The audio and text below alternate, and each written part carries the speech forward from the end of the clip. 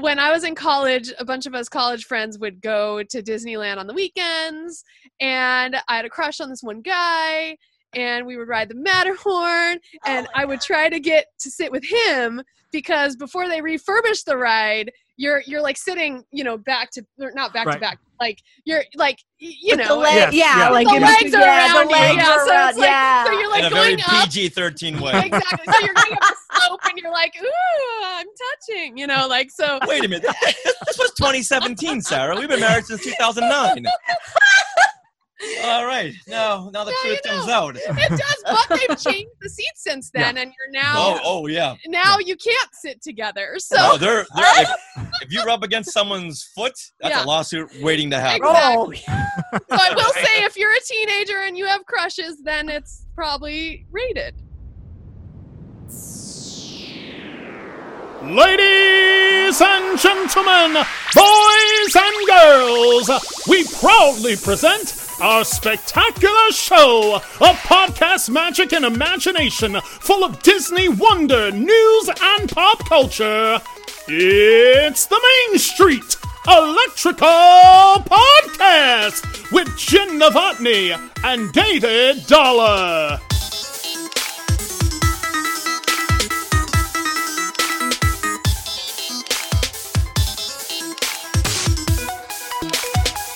Hey, Jen. Hey, Dave.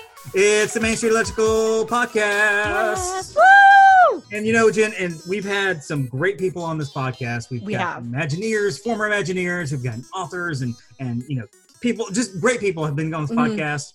And there are two people that I've been really excited to have on this podcast. Yes.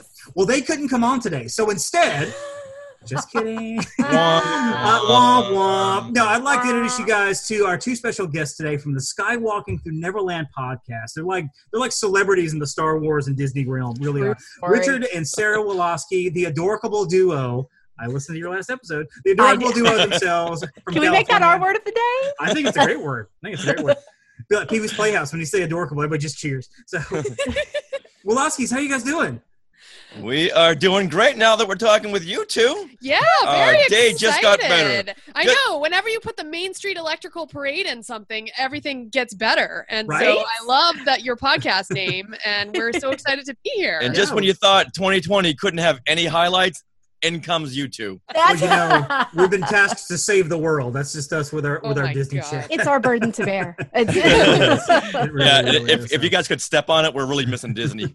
We're really missing the parks. We're 19 minutes away, so if you could really do something today, that would be fantastic. I'm trying. I'm doing my best here. Jen's been to Disney World. I'm going to Disney World in September, but you guys are waiting for Disneyland. There's not even an opening date yet. And so, and I feel like it's coming soon because Downtown Disney has an opening date and whatever, but it's just kind of in limbo for you guys. I know. It's like that would be killing me, especially being so close. Yeah. Well, what's killing me is seeing some pictures from Batu East, and it's like, we can't get there here. Like, it's closed. Oh my gosh! Did you see the lightning strike on Batu? Oh yeah, yeah. Incredible. It hit Rise of the Resistance, and it was down all day yesterday, from what I read. Because I was like, Palpatine's this is the work of the First Order if I've ever saw it. This is Palpatine. Yeah, exactly. He's coming back for episode 10. Just when you thought I was gone. All right, so he's resurrected again. Yes. Top of every episode. to East Coast, Yeah, exactly. not that far. So. East Coast to goal. So, top of every episode, as we always start, we always ask the question, how did you Disney today? So, we're going to kick it up with Jen, and then we'll go to Sarah and Rich, and then I'll end up with Jen. How did you Disney this week? So, how I Disneyed since we just recorded, today I decided to wear my R2-D2 shirt, which I'll show on video because he's so cute. I love him. And I'm drinking from my Mary Poppins mug because, why not? So I'm just Disneying in my everyday way today. And that's okay. Rich and Sarah, how have you guys Disneyed this week? Either together or separately or whatever. We're talking with you two. Perfect. That's the perfect answer. Yeah. That's like the ultimate how did we Disney this week. Well, I'm trying to think. I feel like... Aside from that, Sarah, we should say that we just watched Escape from Witch Mountain. Oh, ooh! On Disney Plus, that's a good one. And I don't know how this. I loved the Disney matinee films when I was growing up in the 70s. Yeah, I don't know how this one escaped me. It got right. This and the sequel got right by me, and I don't. Oh my gosh! And Sarah, you said you did or did not see this? I have seen both Escape 2 and Revenge of the Witch Mountain. Something from Witch Mountain. Only one time each. Attack of the Witch Mountain. Right, because my dad had an obsession with like going to Blockbuster or wherever and recording VHS movies. Yeah. Oh, David, you need to edit that out. They're out of business. Edit. Yes. Yeah. The grace period. I'm sure the Blockbuster's going to years. There's one Blockbuster. I'm sure they're going to call you. Your dad put Blockbuster out of business, Sarah. It was his fault. It took 40 years, but it got there. I mean, your dad and Netflix, maybe one more than the other, but they both contributed. Sure. I don't know, but we have this massive like VHS movie library, which he had cataloged in an actual catalog. So I'd look through it, and he had them like the C's were the children's movies, and so I'd like go through and I'd pick like, oh, I want to watch this. Oh, it's on VHS number 68. At this timestamp. So I'd like go and I'd like put the VHS in and forward it to anyway. So that's how I would watch. For any of the kids out there, this was a system before DVDs and Blu-ray and streaming where you had to have this cassette the size of a brick and you would put it in this huge box and it would play. Sometimes it would wrinkle the tape. Right. You just prayed it didn't eat the tape. It was, adjust the tracking. How'd you spell it? VCR? Yeah, in some parts of the country, it's pronounced Betamax. We had HBO and Showtime, or I had HBO and Showtime growing up as a child. And so when I got a TV and VCR in my room, the VCR was from Montgomery Ward. It was the size of a yacht. It was huge. And so I recorded movies off HBO and Showtime, and I had always lengthened play, so you can get 3 movies on a video cassette. Yep. And so I had this tower of like video cassette drawers that you could buy at Walmart for like $15 each, and just probably 60 or 70 movies in there. That's how I watched The Princess Bride over and over. That's how I watched Little Mermaid over and over when they had premiered on cable. I would record them and watch them over and over. So loved it. I think I tapped out at about 300 videotapes, blank tapes that would record stuff on. 300. Yeah. And like 200 had little bits of Star Wars segments on it. Yeah. If Entertainment Tonight or Showbiz Today would have a segment at 7 o'clock, they would repeat the shows at 11 o'clock. So my whole night was shot because I had to be there between 11:05 and 11:06 to get the time when Mary Hart would mention Return of the Jedi. Mary Hart. Oh my gosh, fantastic. that's awesome. Well, I'm that's excited. Hardcore. I'm excited to show you my Disney because I actually did this last night. So this is not even like just pulling something. This is awesome.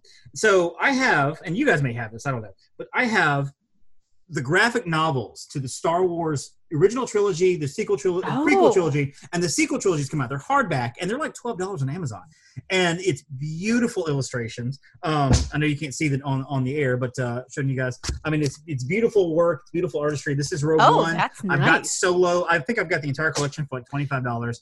Is this Marvel or IDW? This is, you know what? I'm not even sure.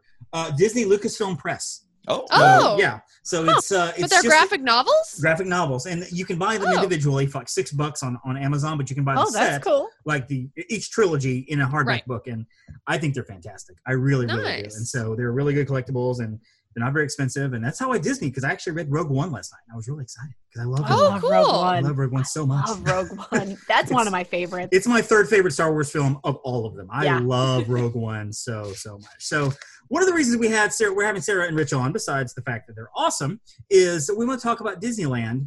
But you know what? Before you even get to that, I do want to talk about Skywalking to Neverland because I know you guys, I know you guys for a long time. I remember the first episode I listened to you guys was like episode 30 or 35. This is way back in the day. I think we were under another network. I think you guys were under the network, and then we joined networks under a network with my other cast, the movie show, and then you guys kind of branched out on your own. You have your own network now. So Skywalking to Neverland, you guys are hitting 300 episodes in a week or two. It's huge. Congratulations. That is awesome. That is fantastic. Thank you. Well, not only are we hitting 300 episodes, but we're hitting our 7th year anniversary. Yes. That is really cool, too. That's awesome. So it's kind of simultaneous, kind of around the same time? I mean... almost. Nearly within like 2 weeks of each other, a month. The end of September is our 7th year. Yeah. Our 300 episodes is like 2 episodes away, and we're kind of pushing it. It's like, what do we do? Do we bring on Russell Crowe for 300? I don't know. Dude, score that. Yes. Well, Russell Maybe Crowe, John Williams. that I would don't be know. Gerard Butler for 300, and I probably think you can get him because he's kind of out of the Has Fallen movies. He's already made like 7 of them, so I don't know what else he's doing with his time. So you might be able to get him. I've already forgotten his name. What did I call him? Gerard Butler? No, you said Russell Crowe. Most people have. All right, That's so you know what? We'll call him Macaulay Culkin and move on. Gladiator. There you go. 30-second pitch on Skywalking Through Neverland. If somebody's listening to our show going, what is Skywalking Through Neverland? What would you tell them it's all about? We are a weekly Star Wars and Disney podcast that celebrates the Marvel, Disney, and Star Wars fandom. We talk with creators, we talk with authors, we talk with the fan community. And from all that, we've just started going into ForceFest, which is a springboard off of Skywalking and other shows. A lot of content creators got together and said, hey, there's no celebration this Star year, Wars Celebration. Star Wars Celebration convention, so let's all get together and get all of our contacts, people we've interviewed in the past, so all of the friends we've had in the podcasting universe, and let's just put on our Star Wars celebration called ForceFest, celebrating a saga. That's going to go on the weekend of August 28th through the 30th. And it's awesome. A virtual convention. So cool. And we've organized, and there are over 55 panels that are going to run through that weekend. And we've got a lot of content creators. They're super excited to be joining us. And so kind of a celebration of fandom. Of fandom. Yeah. We're going to bring happiness back to Star Wars fandom. Good call. I love that. That's awesome. I love it. Happiness to anything in 2020 is fantastic. So I love it. And if I can just, and to the audience too, I just want to brag on Skywalking Through Neverland. Because again, I started in the early day. And while I haven't listened to all 300 episodes, I have gotten this one and that one and that one. You guys have had on some amazing authors and creators, people who worked in Star Wars and Marvel and everything. And podcasting is one of those things where it's great when you listen to a good podcast, but you know it if you listen to a bad podcast, be it the production or the editing or the stumbles. And a lot of times, if you go back to the early days of any podcast, you'll hear the quote unquote bad podcasting as they grow.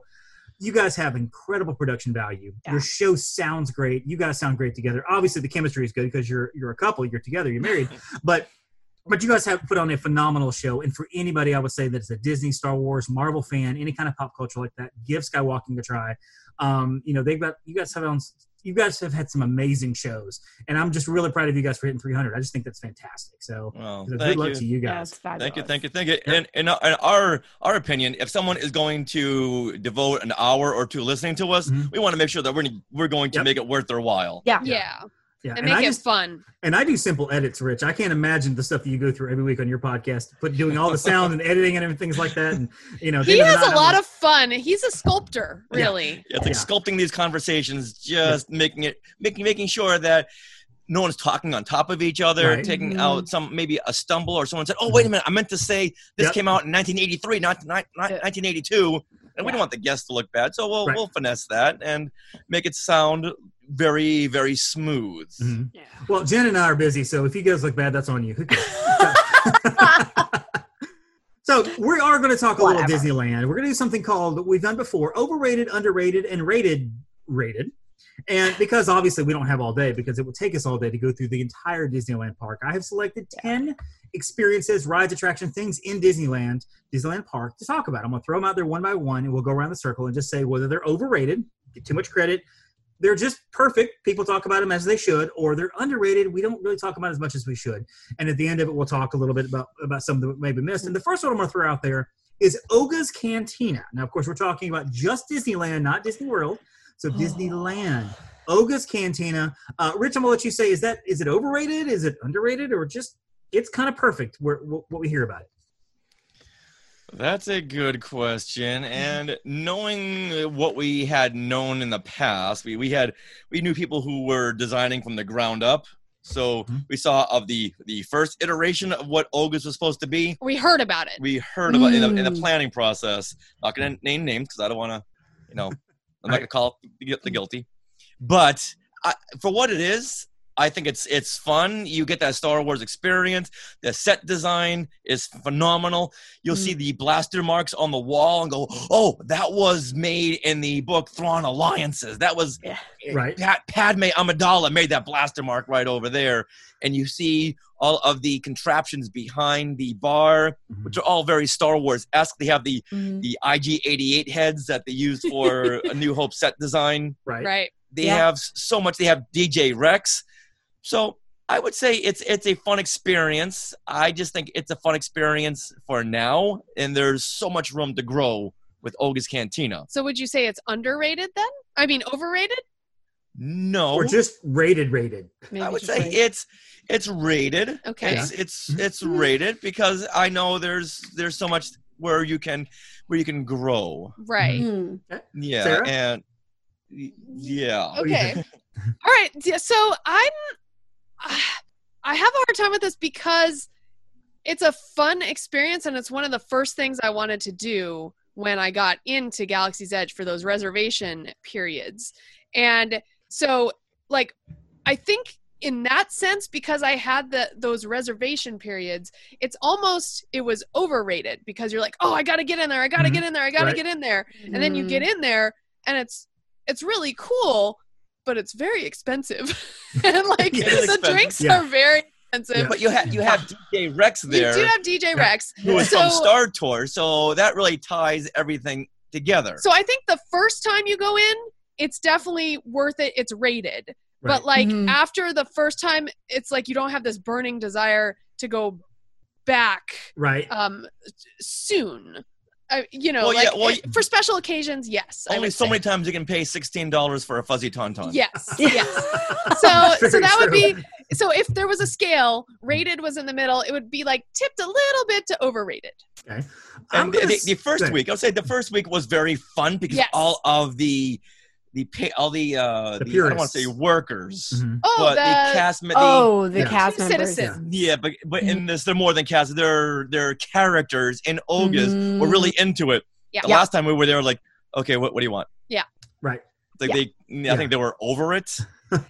And I wish they would go back to being in character, and that's where things had faltered because they were going to get actors to play these parts, but then they went over budget, so they couldn't get actors. So they just told the cast members, "Hey, you know what? Just beef up your character." And I think toward the end, they're like, "You know what? This place is really, really crowded. People are stealing our coasters and menus. It just and sporks and sporks. Yeah, okay. A fizzy Bespin Fizz. All right, coming up." Yep.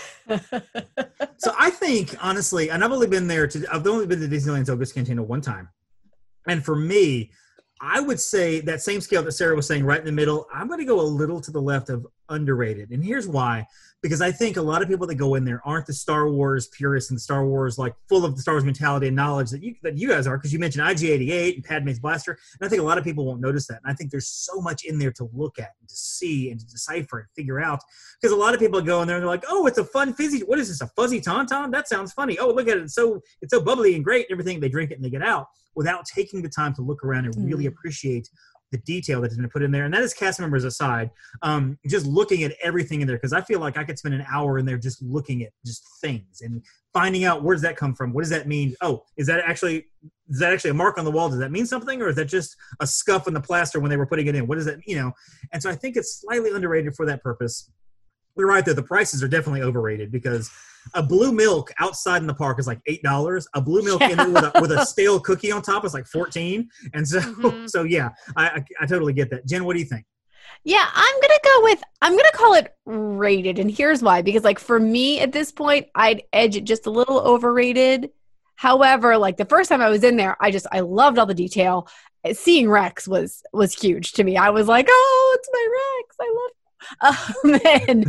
But for the average person who enjoys Star Wars, likes Galaxy's Edge, likes the movies, but maybe isn't like super hardcore, like it's a must see. You have to see it. So I'm gonna give it just like a kind of a straight up rated. Very good. Nice. Let's stay in Star Wars Galaxy's Edge, and let's go to Rise of the Resistance. Sarah, I'm gonna let you kick this one off. Overrated, underrated, or just rated perfectly? Well, that depends on what it is rated. Like, what is the actual because I think it's I guess I wouldn't say underrated because everyone's like raving about it, right? And it's worth the raves. So I guess would your dial go to 11? Yeah, and yes, it really my dial will go it to is your 11. dial that it's your decipher of what those words mean. Okay, so I would say it lives up to the hype. So I guess that would be rated, because it is an amazing experience. You don't want to say too much, but I love how the queue kind of melds into the ride, and you don't even know it. Like it's an experience. It really is, and you don't want to do it too much either because you don't want to like spoil it for next time. Like we were at the press thing for Disneyland, the press opening.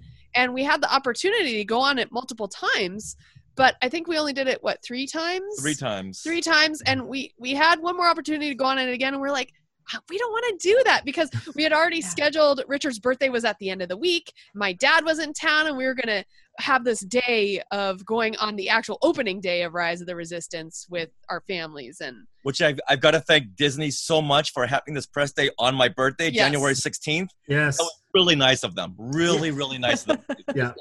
You can thank Jen for that. She called the Bobs. And so, I was like, hey, listen. Tiger Chick, come on. Yeah, come on. So. But so we did not want to go on it again because we wanted to, it was special. And keep it special. I'm going to say it's exactly rated perfectly too. You're right. Everybody raves about it. Everybody loves it. It is an attraction that, in my opinion, that if you take out one component of that attraction, it loses something. Like just the ride itself at the very end, zipping through or whatever. It's good, but it's not like, oh my gosh, that's mind blowing. Standing on there on the Starship Destroyer with all the stormtroopers, it's also mind blowing. But if that's all it was, it'd be like, okay, I've done that, whatever. Put all the pieces together, and it makes a perfect, fantastic ride. But I'm going to say all the raving is perfect. It's credible. It's right. But it's rated. I don't think it's underrated, overrated. It's right there in the middle. Jen, your thoughts? I would agree. And I think that's what I was most scared about is because I wasn't able to get down. I was there for when Batu opened in Florida, but of course Rise wasn't up just yet because Rise opened later on both coasts. And I was so worried that everyone was like hyping this up. And I was going to be like, really? This is it? And it was not the case at all. It was every bit as amazing as everybody said. It was absolutely as visually stunning. So I'll give it rated. Perfect. Rich? Off the charts. Off the charts. Yeah, this is not a ride or an attraction. This is an experience. It is. Yeah. And for the casual Star Wars fan, phenomenal. The rides, the actual attraction itself combines everything, every kind of ride format and experience. And so that right there is truly amazing. But for the hardcore Star Wars fan like ourselves, walking into the queue, it's like, oh, if this was seen in the novel Black Spire, this is where Vi Marati had to go in here like Indiana Jones and carve these tunnels and get rid of these explosive mines. And you can see some of that evidence. Yes, yes. So as soon as you walk into the line, if the line is 2 hours, so what? I have all this stuff, this great stuff to look at, which is just so on point because you can like, there's an A-wing outfit and there's a B-wing pilot outfit right over there. And then when you get into the Star Destroyer hangar, or even before that, you see Rey and BB-8. You get on the shuttle. Pose X-Wing. And Captain Beck. And you see Nine Numb. So right there, you are into this story. You're not just watching. You're not a casual observer. You're not a spectator. You are into the story. So now you're in this shuttle. And the First Order is attacking, not just attacking the Resistance, they're attacking you as well. They have you, you're hostage. You're brought on board this humongous Star Destroyer hangar, and all the cast members, A+ on point. Yep. And they march you to onto the card that brings you to the rest of the ride. Everything right. If you just let yourself go and enjoy it for what it is, an experience. Sometimes you'll see people going, oh, I'm not going to do this. Oh, First Order, you can't boss me. No. You know what? And incorporate yourself into this, and you will have the most amazing time. And when you're in the ride, you're zipping through different tracks, and you're going up against AT-ATs, and there's Kylo Ren over here, and there's General Hux right over there, and there's Finn hiding behind a crate. So you can see it a couple of times before you see everything. Right. Yeah. Yeah. And agreed. Can I just mention one little story? We had an interesting experience because over the summer when Batuu opened, in 2019, we got the opportunity to talk with a lot of the Batuu citizens, and we did a couple videos, just talking to them about things. And then all of a sudden, these Batuu citizens have been recruited as First Order, and we see them in the First Order in this ride, and we're like, oh no, you've been turned to the dark side. Like, it was really interesting seeing them in that way when we had just been chatting with them outside of the ride before it opened. So oh my gosh, that's kind of cool. It's such amazing storytelling, and I know that, like, go to Universal and Harry Potter, the Wizarding World, they've done some great storytelling there too. But it's with the castle, with Hogwarts, you walk through the castle, you see everything. But it's not as if they're drawing you into this. You have to just walk through and visually see the story, and then you get to ride the ride. Whereas from the very beginning of Rise of the Resistance, it's one piece of the story and then another and another, and they're telling a complete story, which is so cool how they do that. Because you feel like you have been in an episode of Star Wars when it's all over. Like you've just been in a 30-minute live-action episode of the series on Disney Plus. Seriously. It's great. So and the physical effects they incorporate in the ride is tremendous. I would recommend do not watch any of the behind the scenes of Rise of the Resistance because it will spoil. Like there's how did that lightsaber just come through that wall? How are they doing this? Yeah, don't. Yeah. We made the mistake of watching this behind the scenes. Like, oh, I wish I didn't know that. And you still love I see that lightsaber, I think, oh, okay, I know how they do that. But still, it is truly phenomenal. Cool. All right, so let's jump out of Black Spire of the Galaxy's Edge and jump over to a different part of the park. Let's do something easy like the Main Street vehicles. Over, under, or rated. And I'll start this one. I think they are underrated. And the reason, this is one of those attractions that people just don't really ride unless they feel like, well, what else are we going to do? Let's do it. Or I've never done it. Let's just try it real quick.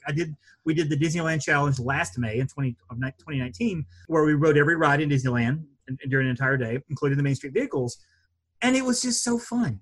We sat on the little carriage with the horses, went up and down Main Street for a few times, talked to the cast member, waving at everybody and everything. And it was just this 10 minutes of just, before the hustle and bustle, the go of the parks and everything, you just kind of sit back and relax. And it's really cool. And I feel like it's just one of those attractions that people just skip over and they don't really pay attention to. Oh, look, there's a trolley and a horse. Let's keep going to Space Mountain. And I think it's kind of underrated. And I think people really need to pay attention to those. Jen.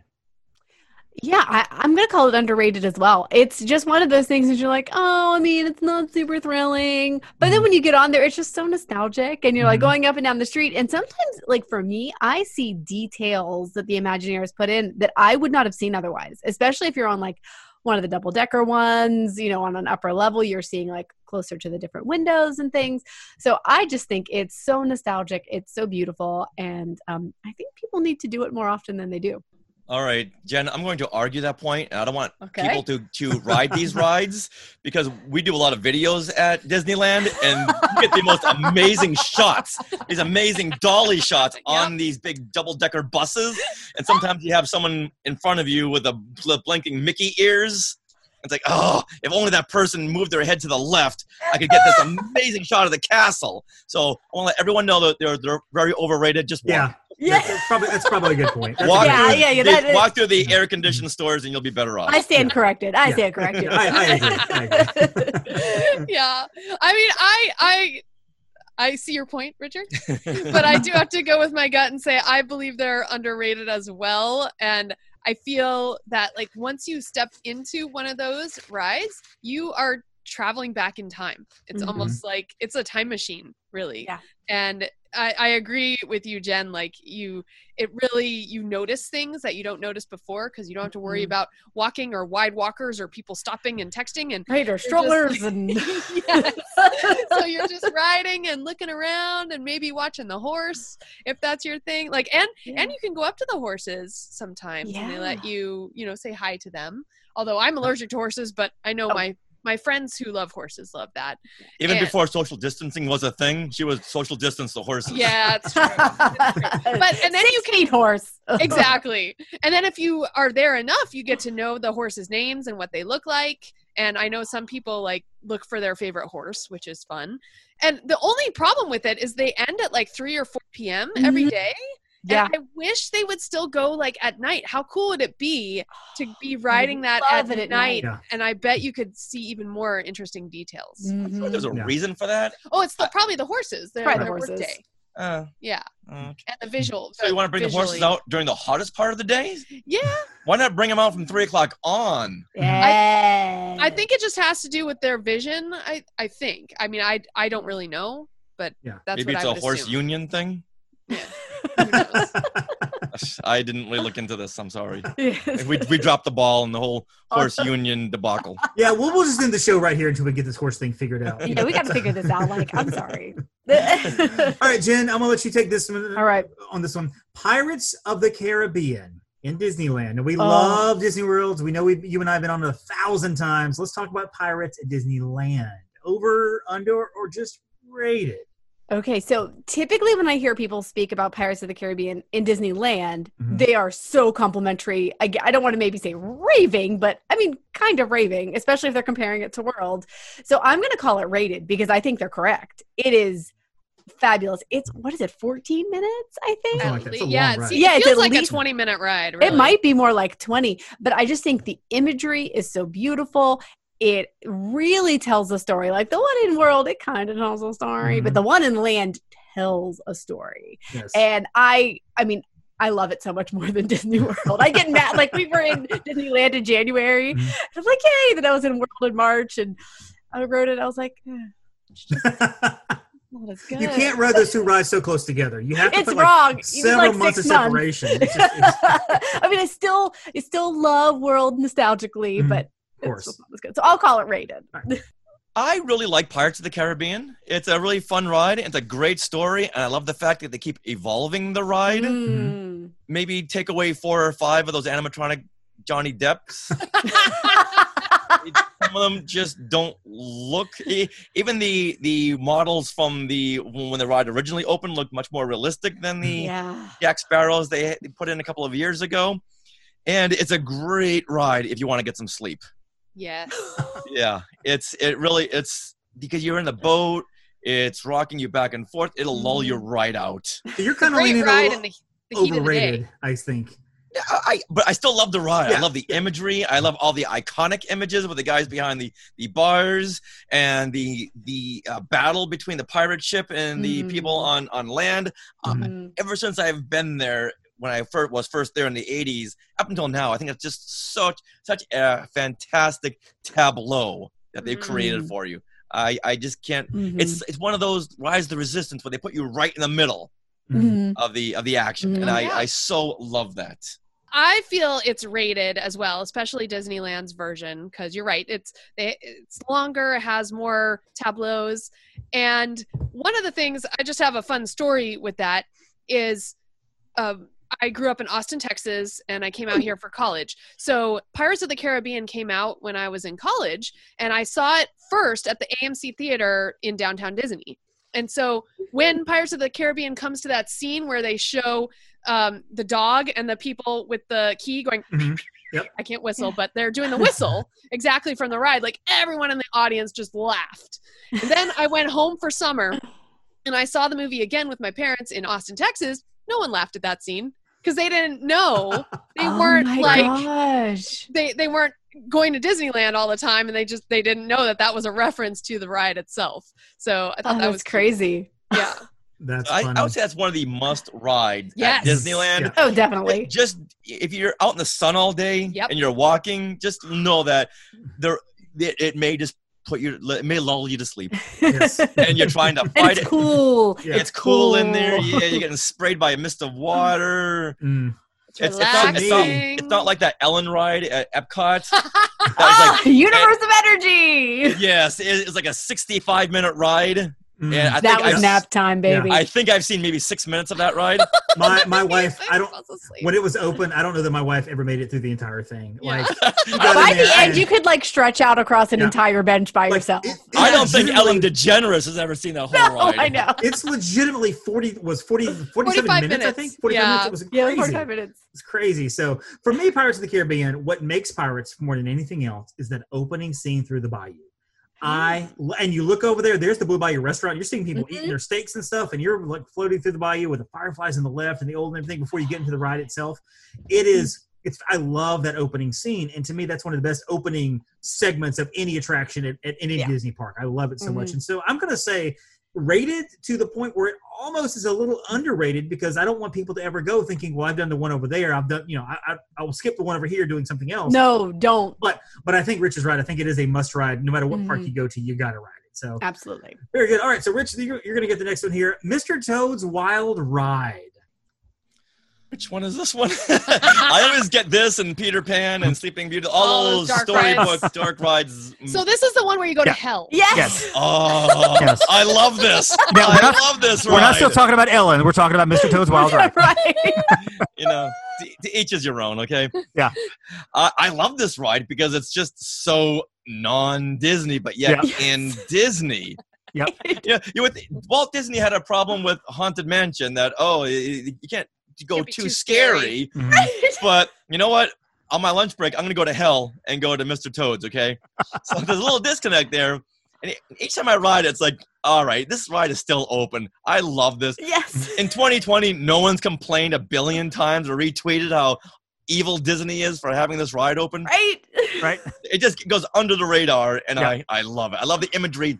It really harkens back to when I was a kid going on these dark rides. They were the cardboard cutout. Cutouts. Yes. You would go very slowly, serpentine around these witches going, And so it's a very nostalgic ride. Yeah. Mm-hmm. Sarah? And it's air conditioned. Yeah, Yes, that is huge. So it really takes you out of the whole hell atmosphere. So on that, I'm going to say, get rid of it. Get rid of it. Pick a lane, people. Pick a lane. Is it hot or is it cold?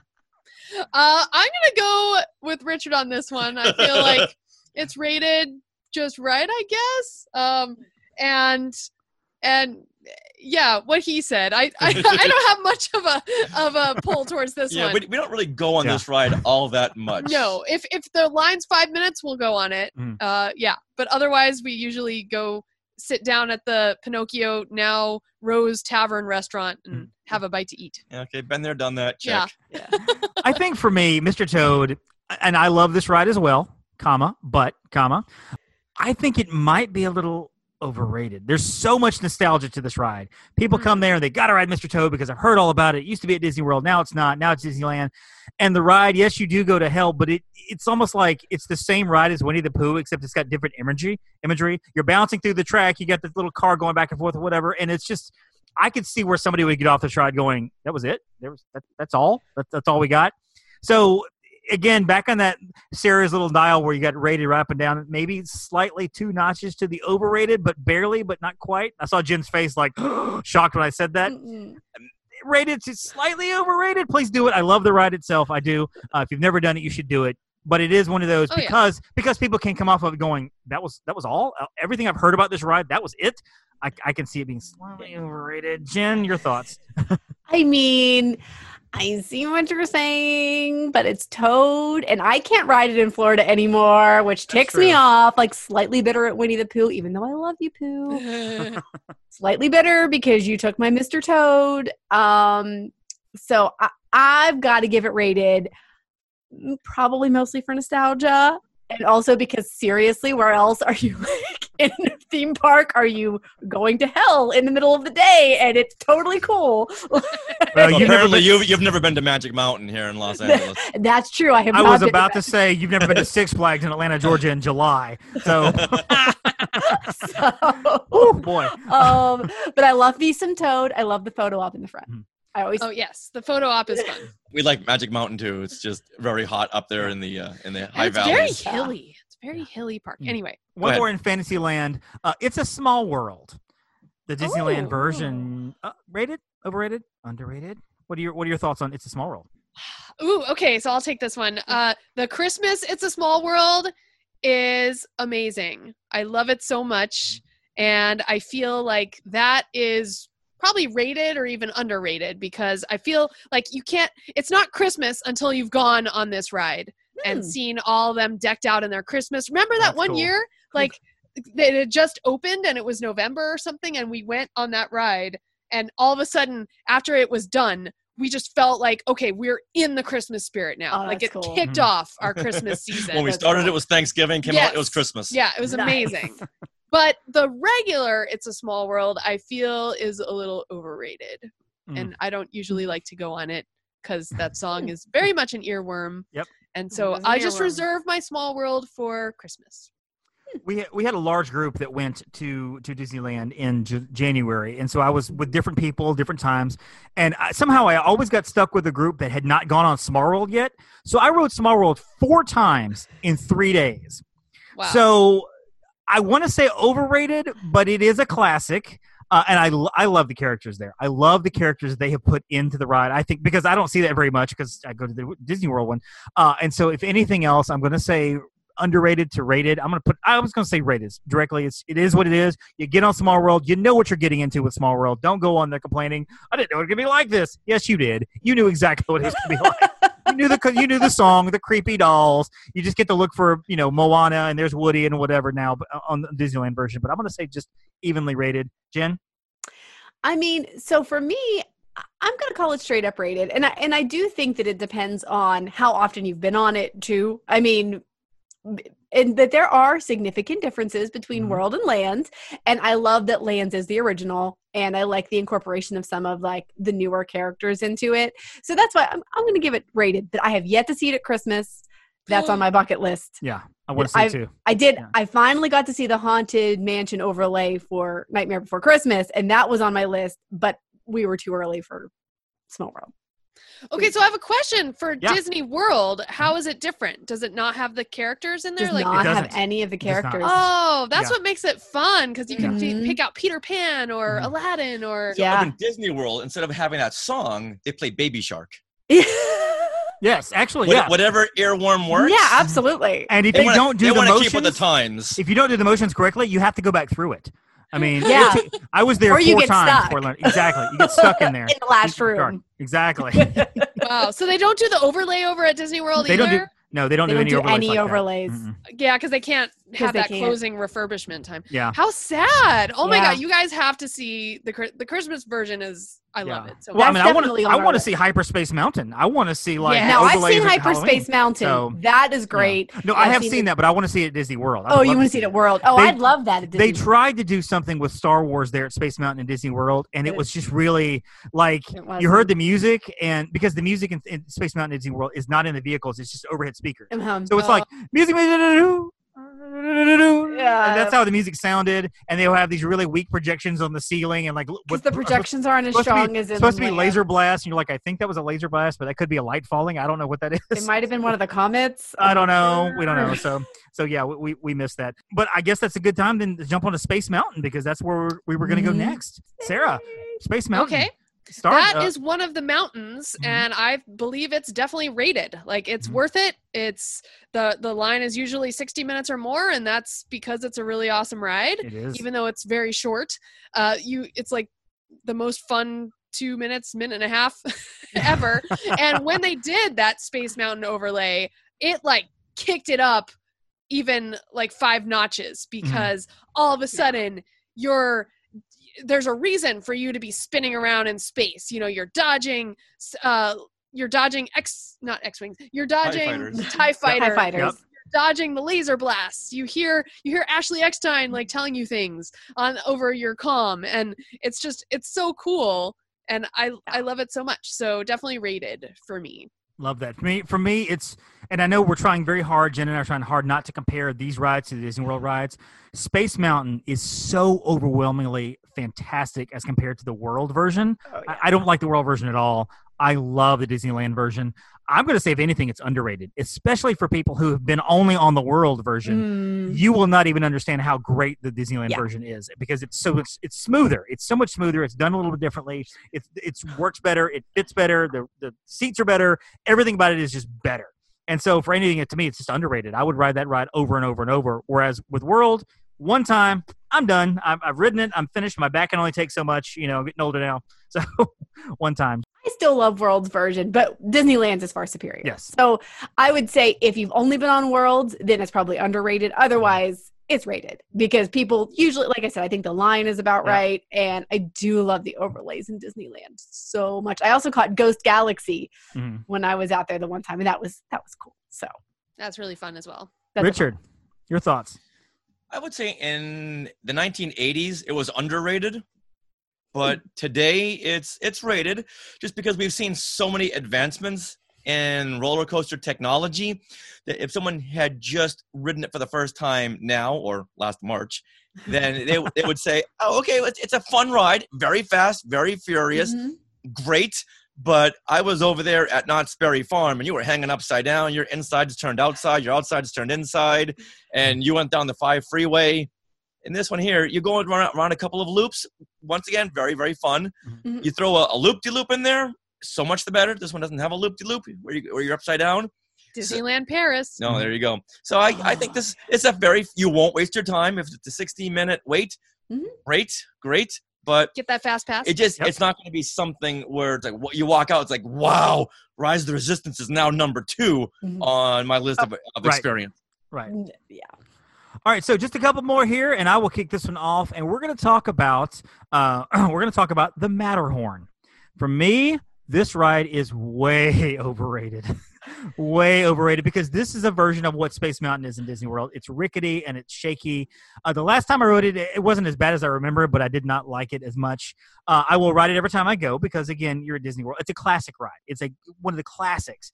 And I feel as if the classic rides you have to ride, but much like a lot of the small world, a lot of the dark rides in Fantasyland, check it off your list. Like Richard said, done it. I'm good. So I'm going to say Matterhorn to me is overrated. It really is. It's a reputation alone is what carries that ride. Jen? So overrated. My butt does not like the Matterhorn.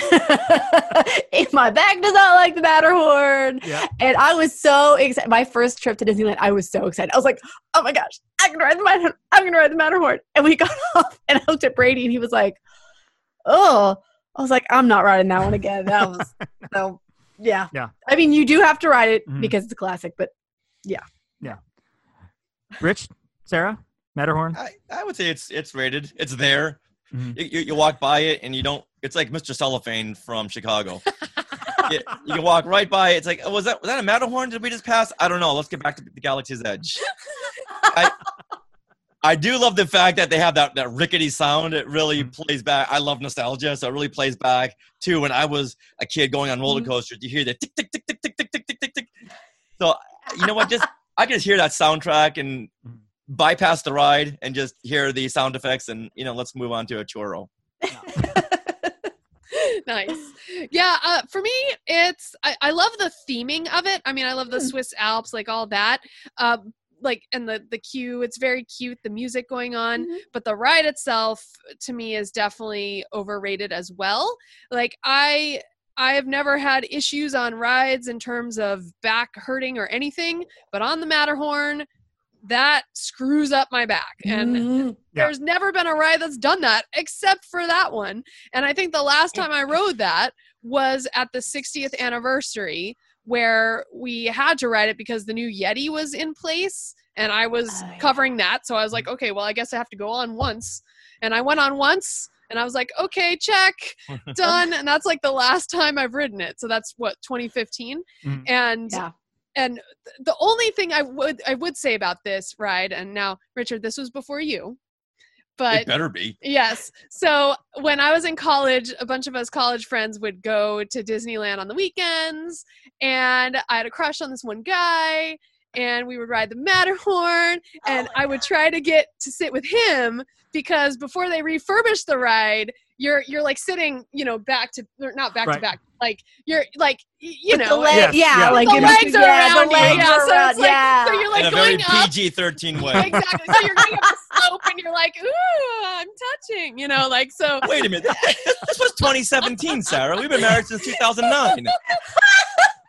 All right. Now the truth comes out. It does, but they've changed the seats since then, and you're now. Oh yeah. Now you can't sit together. So no, they're if you rub against someone's foot, that's a lawsuit waiting to happen. Exactly. So I will say, if you're a teenager and you have crushes, then it's probably rated. Yep. It's all context. It's all Yes. about the context. That's awesome. All right. So we got two more before we finish up our list here. Roger Rabbit's Go-Go Coaster. And I will start this one. I love this attraction. And if anything, it is underrated because I feel as if Toontown is an area that people kind of walk by, and unless they have small children, they're like, well, I got to go in there. It looks like a little kid area. Toontown is fantastic. I love Toontown. And I think Roger Rabbit Go Coaster, because Roger Rabbit does not have a big presence in the park. Our last episode, we talked about, Jen gave a story about how Roger Rabbit was going to be in Hollywood Studios and now isn't, except for little itty bitty traces you can kind of search up here and there. And so Roger Rabbit, I wish had a bigger presence. I've never met the character. I wish I could. But I love the coaster. I love the Go-Go Coaster. I love how much fun it is and the spinning and everything and how colorful and for people not that familiar with the movie, I still think you would love it. I think it's really, really underrated. Jen? I agree. I mean, and maybe it's because we don't have it on our coast. Yeah, but I think that's it too. I think that could play into it. I think the whole Toontown area is slightly underrated. Right. Again, because especially adults are like, oh, I don't need to go there. But it's really cool. There's a lot of cool nods and like nostalgic things. So I really like that coaster a lot. What do you guys think? I think we've ridden it maybe once, and I don't really remember. So, Right, but I've got a very bad flashback. oh, you do? Okay. Oh, no. And it has nothing to do with the ride, but one Halloween, they had their candy center set up right in front of this attraction. And we were in line, and I was looking at the whole Roger Rabbit stuff because I just seen it for the first time. This is another one that just went, under my radar in 1988. So we're I'm looking at all the sculptures and the paintings and the set design. Great. And we get up to the line where the woman giving out candy was giving out carrots. Hands me a bag of carrots. Like, oh, what am I, an animal here? And I threw it back into her bucket, and I grabbed a bag of peanut M&Ms. You would think that I just unfroze Walt Disney. The looks. Sirens went off. Paratroopers came down out of nowhere, and they got people in Walter White hazmat suits ran over to this big bucket of carrots. They had to take away the bucket full of M&Ms that I reached in because he had reached in and done it and himself. this was years before COVID. This is pre-COVID. So. Yes. Like, did I just start COVID? I don't know, but I'm looking, and they're looking at me blaming like Rich. That's why. That or Sarah sitting close to the crush on the Matterhorn. I mean, with the feetsy touchy thing. We learned important things today. Yeah, exactly. It's the show of learning. So whenever I think about the Roger Rabbit coaster, I always think about that incident where I started a coronavirus. Yeah. That's awesome. You take down don't Blockbuster. take that out of context. Yes. Right? Don't take that out of context. You So take what down you're saying Blockbuster. You started COVID. Yeah, you know the whole Vietnam conflict back in the 70s? Yeah, all right. I said a thing or two which I shouldn't have. Rich was there during the Yippee invasion in 1970. Yeah, he was one of the ones climbing up the pirate Exactly. ship. Got it. I'm the one who told Pete Best, you know what? Just get out of the Beatles. This is going on. Ringo, step in here. They need a replacement. You or Mickey makes so much Dolenz. sense. Mickey Oh, Dolenz. it's all coming together.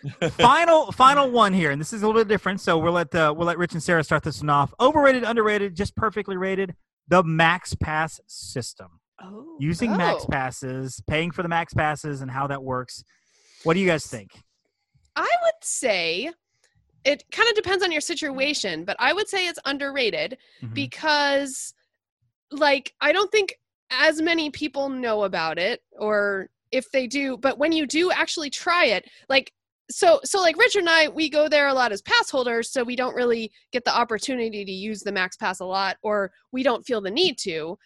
But when we have friends in town who are spending the whole day at Disneyland, that is when you want to use your Max Pass. And it's amazing. Like, I spent a day with my fangirl friends from Fangirls Going Rogue, and they were in town. And so we spent the whole day there, and you'd be sitting eating at a restaurant, and you'd be like, oh, what do we want to go on next? And then you just pull up your phone and be like, oh, let's book this fast pass. Bam, bam, bam, done. And you could go like ping pong between the two parks. I mean, that's the amazing thing about Disneyland. And what I love most about it is that DCA Disneyland, it's a simple 2-minute walk across the plaza. You're in another park. Yes. And you can go on, I want to say Tower of Terror, but it's Guardians of the Galaxy. Oh, Guardians. Guardians of Breakout, the Galaxy. And then you can go back. You can ride on Space Mountain. Mhm. You can, like ping pong back and forth. And I love that. And I think it's really cool if you're going to spend the whole day. Now, if you're just a pass holder who's popping in for the evening, there's no need to pay that extra, I think, $15. $15, yeah. Yeah.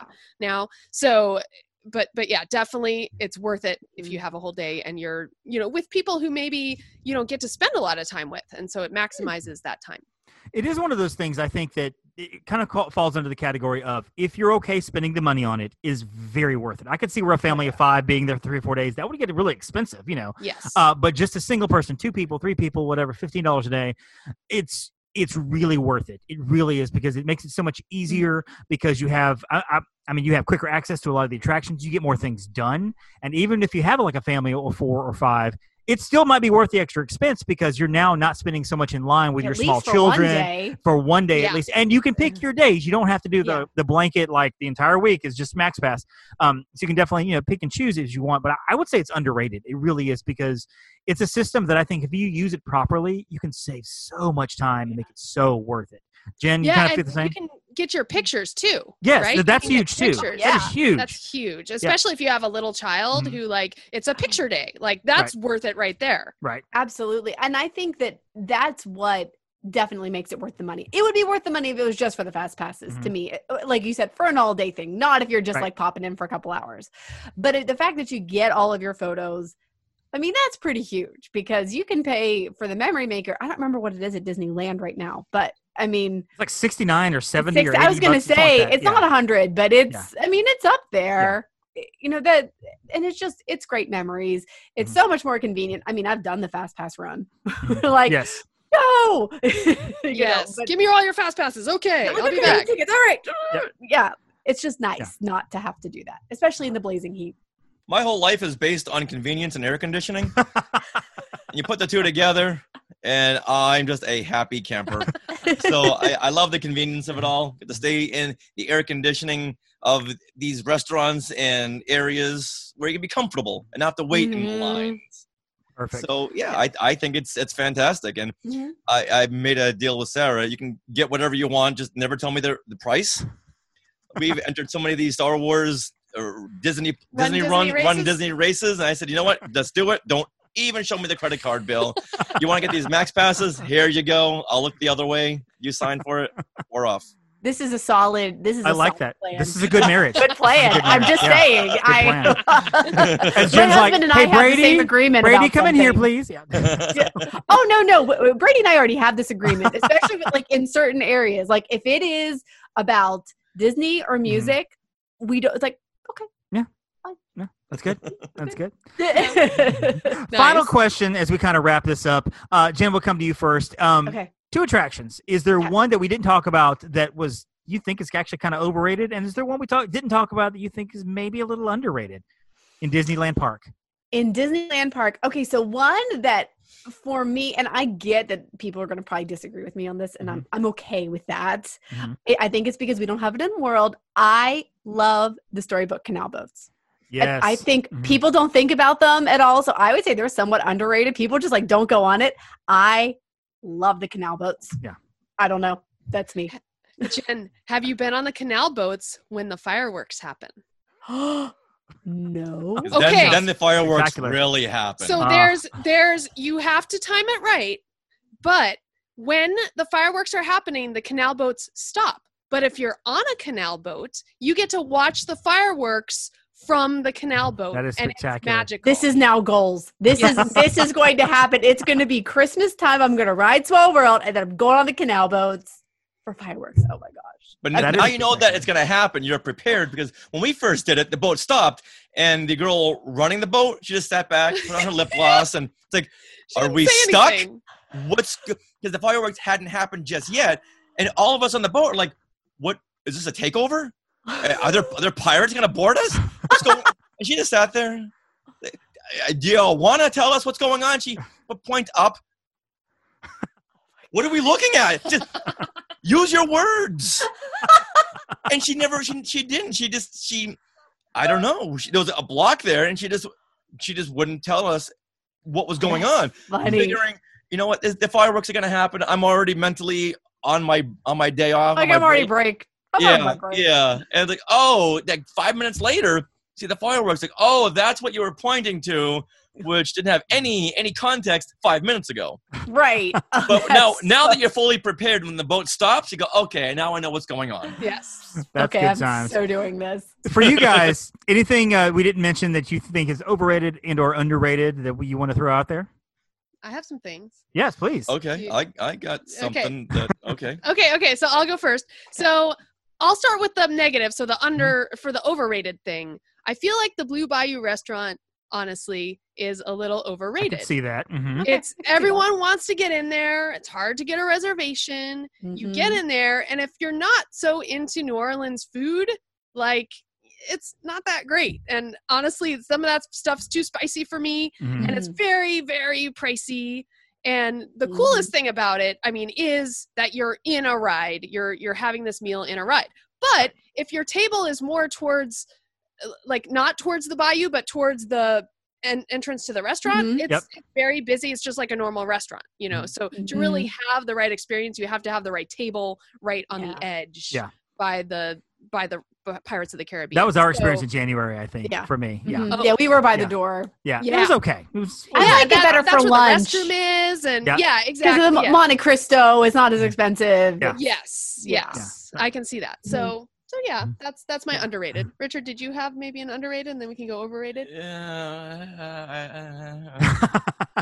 You don't have to say Don't one. make me say it, but Smugglers Run. I knew that. I knew that about you. Yeah. Oh, I don't want to have to go there, but the pressure. I fold under peer pressure. Let it out, Rich. Let it out. It's a safe place. Hey, it's safe. We're a young podcast. Nobody will hear this yet. So, you know. All right. You know what? Just edit this part out, would you? Because Exactly. I love the queue. I love seeing Hondo Anaka. Walking into the Millennium Falcon cargo hold. Wow, it's a religious, spiritual experience. Hate the fact that a minute and a half later they're already ushering you out. Right. But I just want to stay there the whole day. Then you get to the ride, and it's all my life since 1977. I've always dreamt of being in the cockpit of the Millennium Falcon.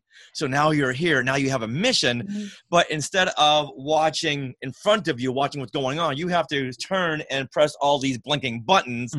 Instead of maybe an arm folding down in front of you like a keyboard, and now you're pressing buttons, but now you're looking ahead. And with the gunner, I want that old Atari 2600 joystick where you can go like when you can wiggle it around instead of having to blue, green, red, blue. It's like, am I playing Simon here? Red, green, blue, blue, green, red. Am I hitting something? I don't know. You're showing your age. Yeah. Why? Because I mentioned Atari 2600 and Simon. All right. Remember when you're playing Battleship? It's everything up to the actual experience of the actual cockpit ride is great, but I'm looking at this as a work in progress. At some point, someone's going to say, okay, now that the park is shut down, let's listen to Rich and have these fold down consoles where you can look at the buttons and the Atari 2600 joystick in front of you, but yet still look at what's outside. Because I can't press buttons and then aim at TIE fighters outside at the same time. Yeah. No. My eyes don't do that Admiral Akbar thing where they can split apart. That would be kind of cool, though. The good thing is those buttons they're very large and they're very green, so you can see them out of your peripheral, so that does help, but I completely understand that. So, but when it's a red button, I'm all over that. Give me a red button. Now, going back to the the pilot is cool. Yeah. But going back to the park with COVID, no one's going to want to press the buttons. Right. Oh, that's true. They'll use those little handle things with a button, like the elevator push-up things that you can purchase. They'll just kind of be pressing out those. There you go. Gotta bring in some Clorox naps. Yeah. Now you mentioned thinking about something that was maybe a little underrated. What was that you were thinking of? Oh, okay. So I feel that all of like the Dapper Dans and the street musicians and all of that, especially on Main Street, is a little underrated. I mean, it's hard because sometimes, I mean, I try to catch the times, but the best part about it is when you're walking down Main Street and all of a sudden something starts and you're like, oh, perfect, let's go over here, you know, and that's like the best. And to cap it all off, I think the most underrated thing on Main Street is the flag ceremony. Yes. That happens at sunset, because you get the Disneyland band, you get the Dapper Dans, you get all the people in a circle, and you get veterans who stand up when their theme is played. Like, it's so emotional. Like, I cry every time. And absolutely. It's that's amazing. Cool. Yeah. That's another thing too that people don't pay attention to, or they kind of walk by. Oh, that's cool, and they keep. Or maybe walking. they don't even know it's a thing. If you're like in the back of the park, you know. Yeah, and it's every day at like 4:35, sunset, something like that. Right. Okay, you know what? I've got one more that's very underrated. Yes. An experience with no wait.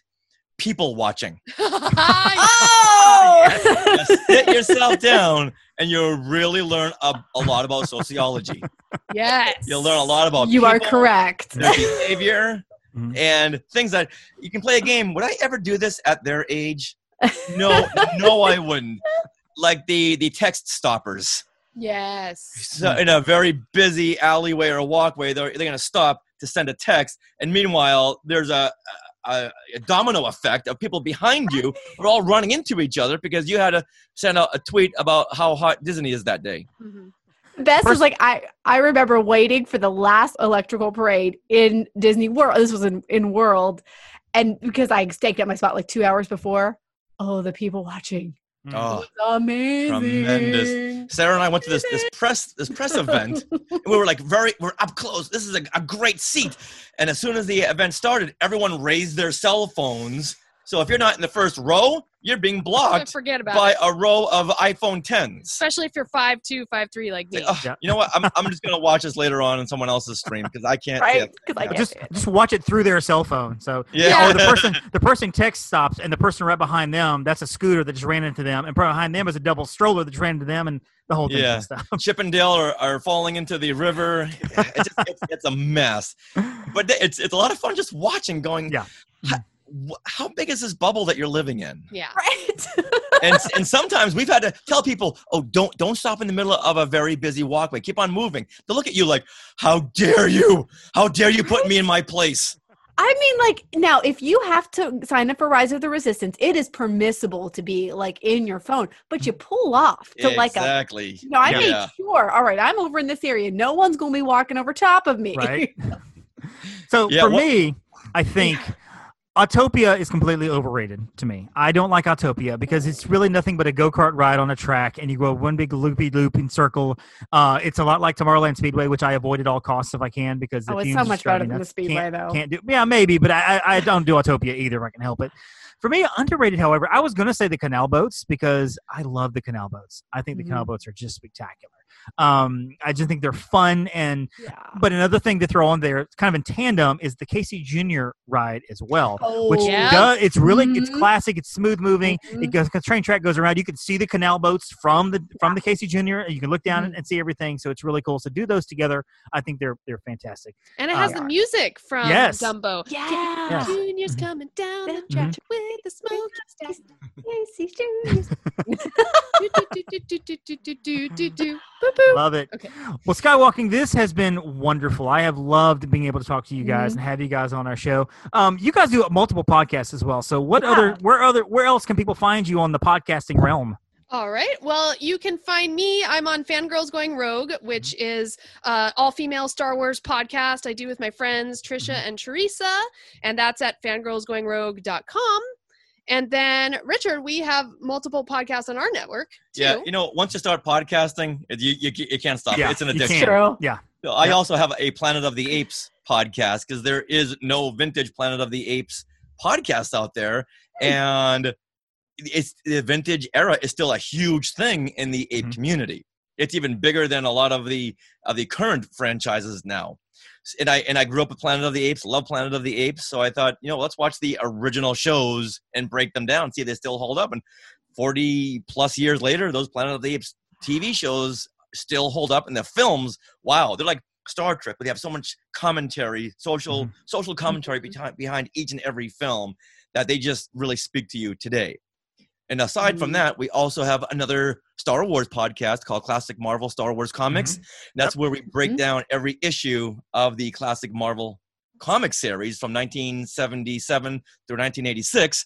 In fact, this week we're putting out a whole new episode of Classic Marvel Star Wars Comics. Yeah. And there's so much fun to go over. They really are. Because as we're noticing, there's a lot of names and places and locations in these comics that the current day authors and filmmakers, they'll pick something from those and put it in their films. The Cloud Riders from Solo, A Star Wars Story, were taken from the Star Wars comics in the 1970s. Yeah. Oh, wow. And a lot of planets, ship names. You'll read something in a novel that came out today. It's like, oh, that's a fun name. But you realize, oh, that had its origin back in 1979 in issue 25. Yep.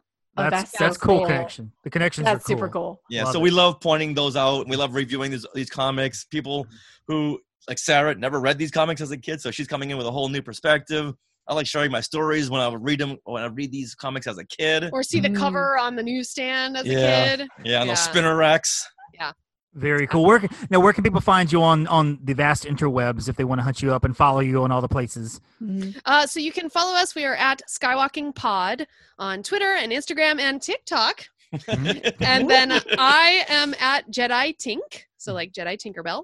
And Richard is, at Sith Rich. But one of the best ways to get a hold of us right now is through ForceFest. And that's our virtual Star Wars convention. So that is at ForceFest Saga. Once again, that is the weekend of August 28th through the 30th. And when I say ours, I mean we're one of the admins with some other content creators.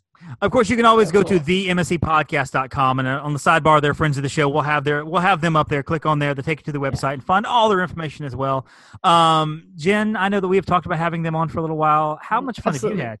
Oh my gosh, this has been fantastic. Great. I know this was like, again, was it rated, overrated, or underrated? I'm going to say it's just rated. Yeah. That's I feel fine. like it lived up to the hype. So Oh, thank goodness. Oh, good. Yeah. When David is done editing, maybe we'll sound better. I'll say Richard is perfectly rated. Sarah probably a little underrated. You know? Oh my. There you go. So I don't underrate you, sweetie. Oh, I know. You're an 11 in my book. Smart husband right there. Nice. And here's my credit card. Yay, Baby Yoda. Squirrel.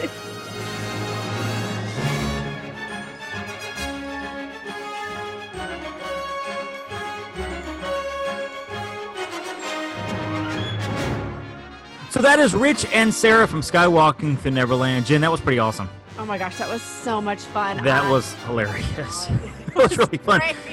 And if you missed any of their contact info, just go to skywalkingthroughneverland.com and all their stuff is there. And of course, you can go to the sidebar on the page, themscpodcast.com, which is our website. Go to the sidebar there, see friends of the show, click on their picture, and it'll take you there as well. And of course, you can find us at all the usual type places. Just go to the contact information, find all of our stuff there. You'll see all Jenn stuff, Instagram and Twitter, and all that crazy stuff. I think she's got a MySpace and a Zen-Gun, her live journals up, Who doesn't have MySpace? Her Angel Fire page is up there somewhere, so you can find that as well. And just go to excited.com or altivista.com and search us out as well. So we're in all those usual type places because we're modern and fancy. So Jenn, do we have a magical moment to end this show out with? We do have a magical moment, and what I love about this one is it just shows how magical moments don't even have to be something big and flashy, but it's just those little extra things that you might not think about. So this was actually from one of our lovely stars, Patty, and she was walking through World Showcase in Epcot, heading back to the Beach Club, which, as you know, is walkable from Epcot. We highly recommend it. And her little 2-month-old was in a stroller, and it started to rain, and Florida rains, they go from a little drizzle to whoosh in no time, and then 3,000% humidity for the rest of the afternoon. Correct, for the rest of the afternoon until it rains, unless it rains again. And a cast member was working crowd control for Illumination, so this was in the evening. Took off his poncho and gave it to her as a stroller cover. So that's fantastic. I know, isn't that just so adorable and sweet? And Oh my gosh, because little baby Philip, I know that it was baby Philip, so. It's fun because, magical moments many times are in the form of, get free, somebody's sick, so they get a big free Mickey Mouse or whatever, or, the room, there's something special in the room, or, oh my gosh, we got a free dessert or whatever, but just something so simple as it's a cast member that's like, I've got a poncho, I can replace this poncho, but they really need it, so here you go, literally giving you the poncho off my back. That's literally, I just think that is beautiful. I love that. Yeah. Good stuff. Awesome for Patty and awesome for everybody else. That's fantastic. And of course, thank you so much for listening to the Main Street Electrical Podcast. Share the show. Go on iTunes, Spotify, Apple Podcasts. Do we even still use iTunes anymore? Is that a thing anymore? I have it on my computer, but is it? Well, it's Apple Podcasts. I have it on my computer where I can still do podcasts because I have my iPod, my 160 gigabyte iPod, and I love it so much. I can't, guys. Wonderful. Add him and tell him to please upgrade. Why would I do that? On my phone will hold 300 songs conservatively. My iPod, 13,000 songs, audiobooks, files. 256 gig phone. I can't afford that. This podcast is not making any money yet. So we're probably looking at episode 100, 200, 300, something. Maybe we'll monetize. I don't know. Exactly. You guys be wonderful this week. Have a great week. Be nice to each other. Be kind. Spread that pixie dust everywhere. And hey, thank a Phoenician. Thank you for listening to the Main Street Electrical Podcast. You can find us on Instagram, Twitter, and Facebook at the MSE Podcast, or visit our website at themsepodcast.com. Be sure to subscribe, and may all your wishes come true.